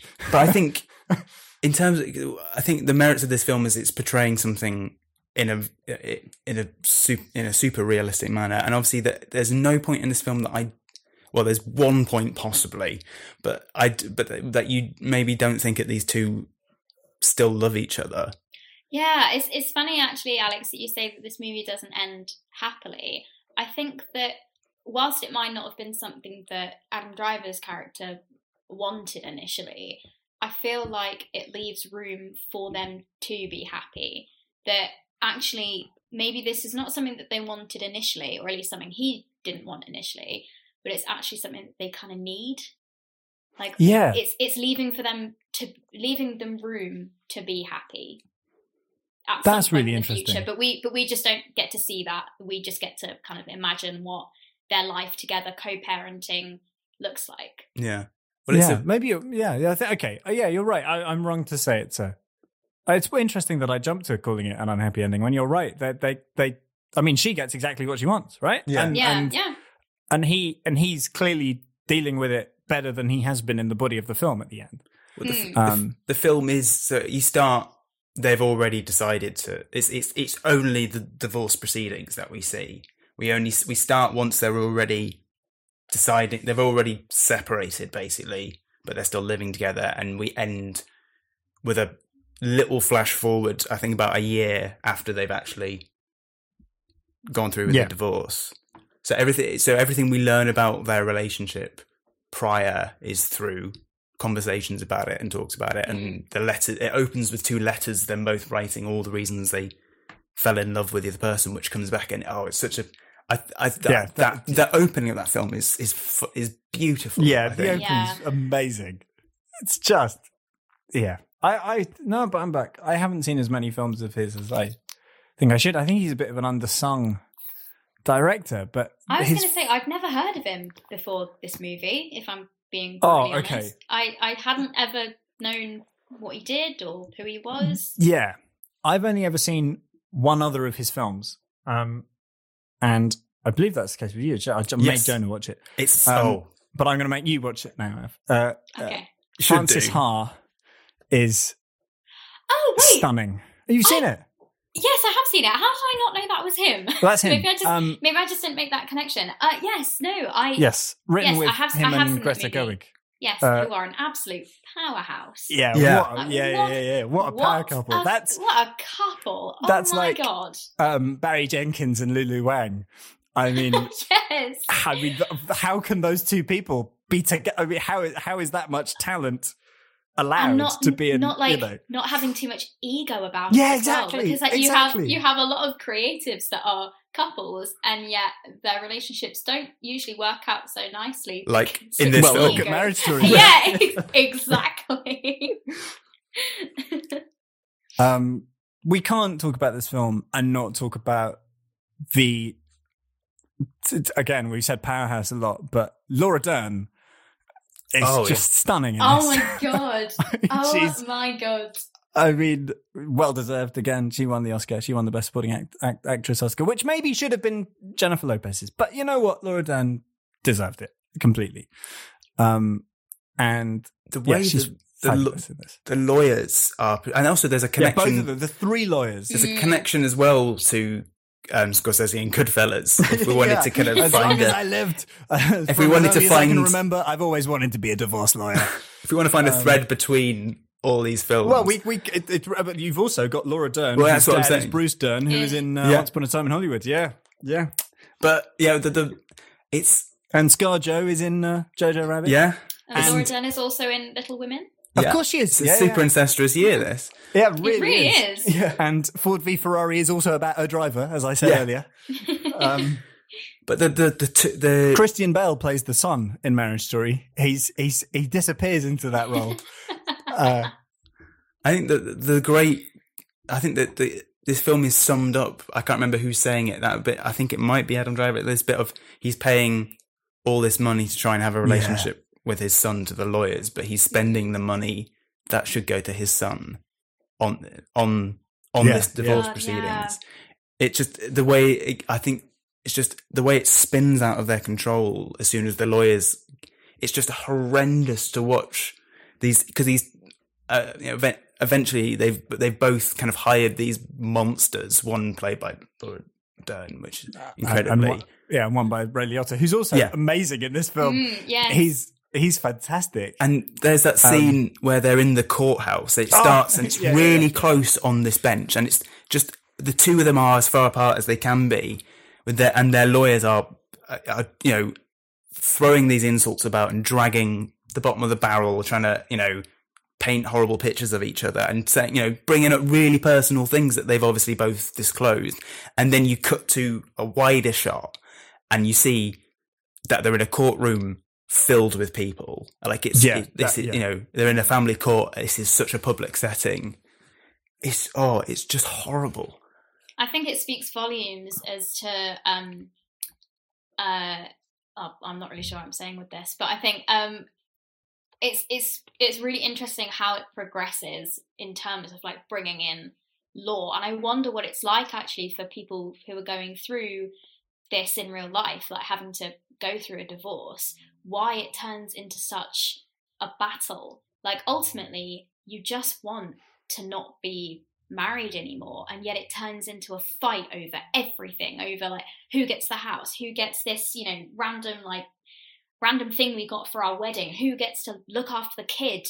And it's awful to watch, because it starts off being like, you know, Scarlett Johansson doesn't want to be the nasty ex-wife that has to take her son away from his father, and yet it turns into such a nasty, ugly like battle between the two of them.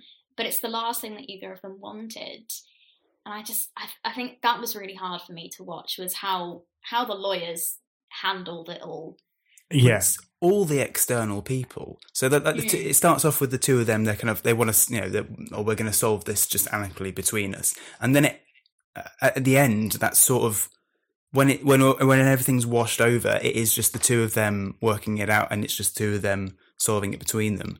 But what happens is, I think, it starts off with Scarlett Johansson gets a lawyer, but that's because someone she's working with suggests, and they're both kind of pushed by external forces. So she's pushed in the first place to lawyer up, because someone who suggests, "Oh no, you need to do this, you need to lawyer up," and then Adam Driver's forced to kind of counter, and it's just it's just kind of, it's like their relationship is taken out of their hands by other people who are just leeching off them for money.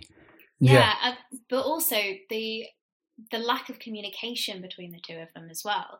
The fact that Scarlett Johansson's character decides, "Oh, I'm going to get a lawyer because someone's told me to," but she doesn't like sort of tell Adam Driver's character that she's going to get a lawyer because she thinks she needs one in these sort of legal proceedings. And I think, the lack of communication they have even after they've decided to separate maybe speaks volumes as to why maybe the relationship broke down in the first place, and why a lot of relationships break down is this: there's not enough communication between the two people. But it does make you think, like, there's the cliche of, the ex-wife, the ex-husband, and hating them. And that always confused me. And that obviously you were close. Obviously, there's a thing of the whiplash of going from loving someone to despising. But I think what this film at least is saying is that a lot of that might come out of the stress of the divorce, maybe rather than the stress of the marriage. Yeah. Like the act of trying to divorce each other is such a, it's such an arduous task, and they're both being watched by so many people and probed by so many people and paying so much money, and you get that scene where, there's two horrendous scenes with Adam Driver. One where the one which is quite famous now, where he breaks down and says to. Oh, I want to talk about that scene. Yeah. Oh no, go on. Well, I think that scene there where they're in the empty flat and they kind of start that shouting at each other, and then he breaks down and punches that drywall. When I saw that, I was like, I'm not entirely convinced by that.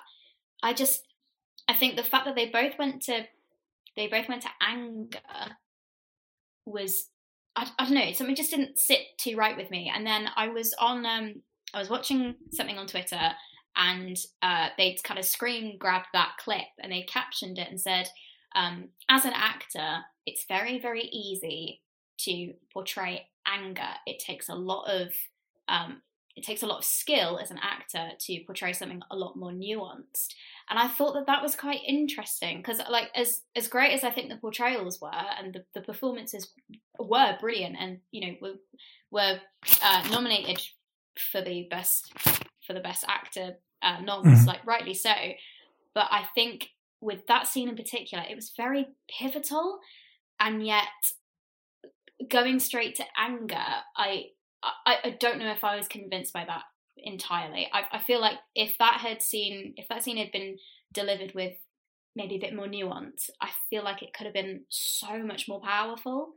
But that it would be like my very, very like niggling criticism to this movie, to be honest. That's interesting, because I think for me that's been bubbling under. He does go straight to anger in the scene, but it feels like the amount of pressure we've been seeing kind of on him the entire time. And I think it's really interesting as well, the kind of, when you talk to people who've watched this film, I think it's quite a different film depending on whose side you land on as well, actually. Yeah. Because I think, I'm speaking for Jonah as well, I think we were both very much, you kind of get where he's coming from. Oh, I think. Yeah, absolutely. I was on, I mean, I don't want to say I was on anybody's Well, side, yeah, exactly. It's all more complicated than that. But I definitely felt a lot more empathy towards Adam Driver's character than I did Scarlett Johansson's. Definitely. Whereas I have spoken to people who felt completely the opposite and found him quite unsympathetic, and which is completely fair enough. But I think for me, it's all that pressure's, like I said, been kind of on him, and as from his point of view, he's been completely messed about, right? This was supposed to be simple, and then suddenly it's all getting hard, and everyone's telling him that he's been horrible all this time, and he hasn't realized that he has been, all of that stuff. And then so for me, I can buy it kind of blowing out like it does. Although I do see what you mean. Putting it into context of the movie, I'm not sure whether I'm agreeing with myself now. Well, yeah, but equally, I can see what you mean about it being sort of, it's the most acty bit of this film. And this film doesn't feel like they're acting. Some kind of acting, you kind of know that they're acting. Some actors, you kind of less so. And that bit is quite it's a big, loud, shouty Oscar baity bit, right? It's absolutely. It is a big Oscar bait scene for sure. Well, I've said this before, that I kind of we've talked about the kind of when you see the shots of like best performances, they're all people screaming at the top of their lungs, and I think I completely agree with what you're saying in terms of like nuance. Of like, I think there's I think best performance it should be in like tiny little twitches or whatnot. They're doing it's the tiny little readings. But I think I'd say for this case, I think this one works for me, but partly because it's not. I think if you just took that scene on its own, I think it probably doesn't work. But I think if you take the entire performance that he's done and put it into context with that, I think that shows range to me.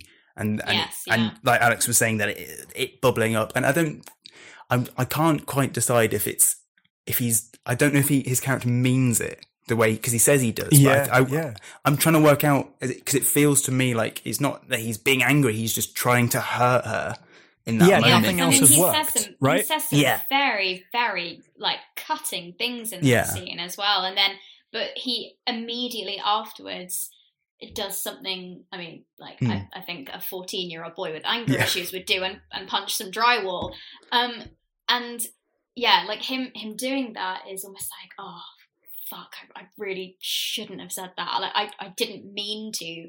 It's just the pressure of everything, and then he breaks down in front of her.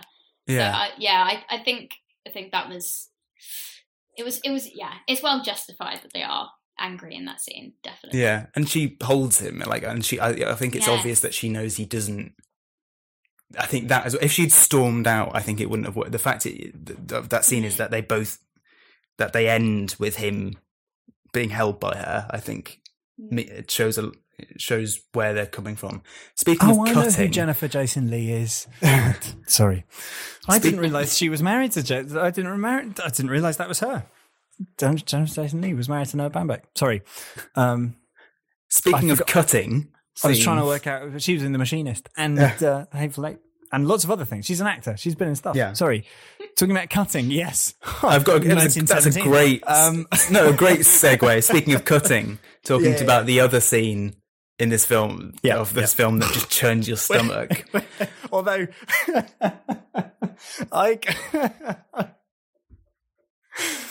sorry. Oh, I thought you were going to say... No, okay? Jonah can speak to this, but I have a slightly different response to that scene than I think you're supposed to. Well, I think it's fucking hilarious. I think, I mean, it's horrible. Oh, it's hilarious. It is funny, but it's so much. I was just laughing thinking about it. I just think it's amazing. There's a scene where, so basically, it's making my skin crawl just think about it. It's Adam Driver's being observed with his son to see if he's suitable for. Which already is genius, right? It's to see if he's suitable for co-parenting. There's so much pressure waiting on this. He's got a new flat that he's had to decorate to show that he lives close enough to his son. So it's the scene of him. He's trying to act normal and loving, and he's being observed by this odd woman who's come to this. She's just sitting. She's not eating with them. She's just observing them. Yeah, who's the last person you'd want? Yeah, and his son brings up, do the trick with a knife, and he's trying to, and later on he's trying to explain, and he does this like fake trick where he pretends to cut, and he's trying to show her that he's not the kind of person who would cut himself in front of his child. And he accidentally cuts his arm open with a Stanley knife, but he's trying to literally hold his arm together, so is not, and. There's blood dripping out of it, and the woman's trying to leave, and he's trying to act calm, and he's getting blood on. Oh my! In fact, I wanted to say that this scene's a really good example of this. This whole film is about escalation. Yeah. The whole film is about where we thought we were just going to do it ourselves, and then she's got a lawyer, so I've got to get Alan Alda, who's also great, and then that doesn't work, so she's getting nastier, so I've got to get Ray Liotta, which means both lawyers get nastier, and then it's becoming us who are angry at each other, not just it's all about escalation, and that little sequence is completely that in a nutshell, right? Because it's just so beautifully staged. He cuts his arm, we know that he's cut it, he stops the blood, so it's fine, and then the tissue he's holding. Oh, no, it's his shirt first, isn't it? His shirt's getting redder and redder. It up. Yeah. So he buttons it over his cut. His shirt's getting redder and redder, so he unbuttons it, rolls it up, holds something on it, and then that gets redder and redder. And then he goes to the door and he puts blood on the handle. And she's ducking away. The woman's ducking away from him because he's flinging blood around. Oh God! And it just like goes up and up and up, and it gets worse and worse and worse. And it's that film where hilarious. It's the scene where you can't. It's the car crash happening in front of you. Totally. You don't know whether to look away or to keep watching and see what happens. And I think actually he's playing it so well in that it's kind of it's so small. He's kind of trying to play it so normally, but it's just getting out of hand. Is that what film's that scene from with John Favreau when he's on the phone and he keeps leaving voicemails? Is Swingers? Swingers. Yes, I think, it's that. Having not seen Swingers, I'm not entirely sure, but I'm pretty sure. It's where he keeps digging a hole and it keeps just getting worse. And it makes my skin crawl. Oh. It's and then fantastic. His son comes into the kitchen, he says, "You all right?" He goes, "Yeah, I'm fine." He's just lying on the floor like he's bandaged his arm up. Like as soon as she's gone, he runs and starts because he's weeping. And the tap, and then that's a whole thing, and then it's a whole other thing. He can't get the plasters out. He can't. Oh my word!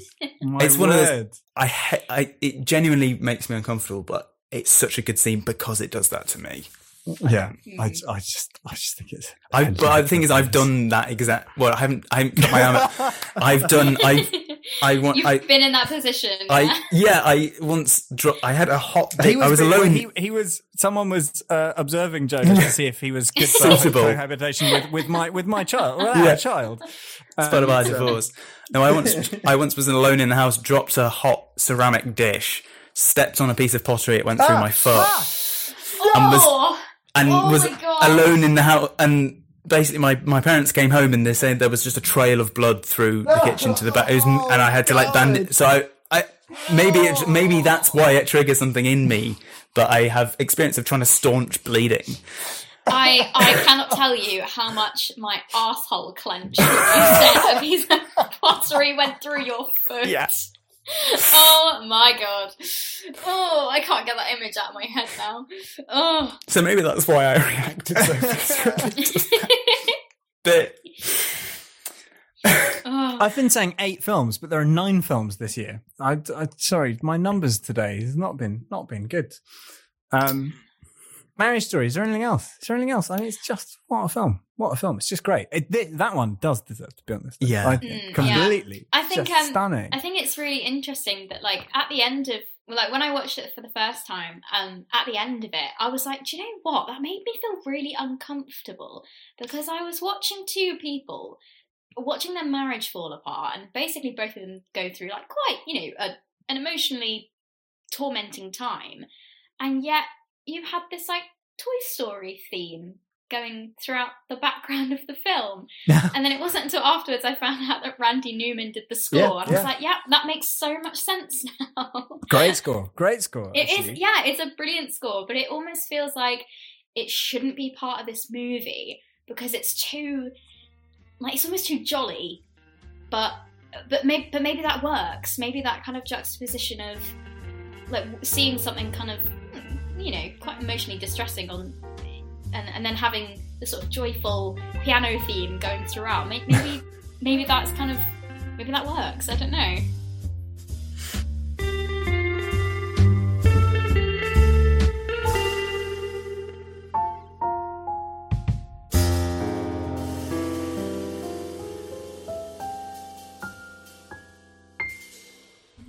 Yes, that music does mean it's time, but don't worry, the second part of this conversation will be coming your way very soon, so don't panic, stay calm.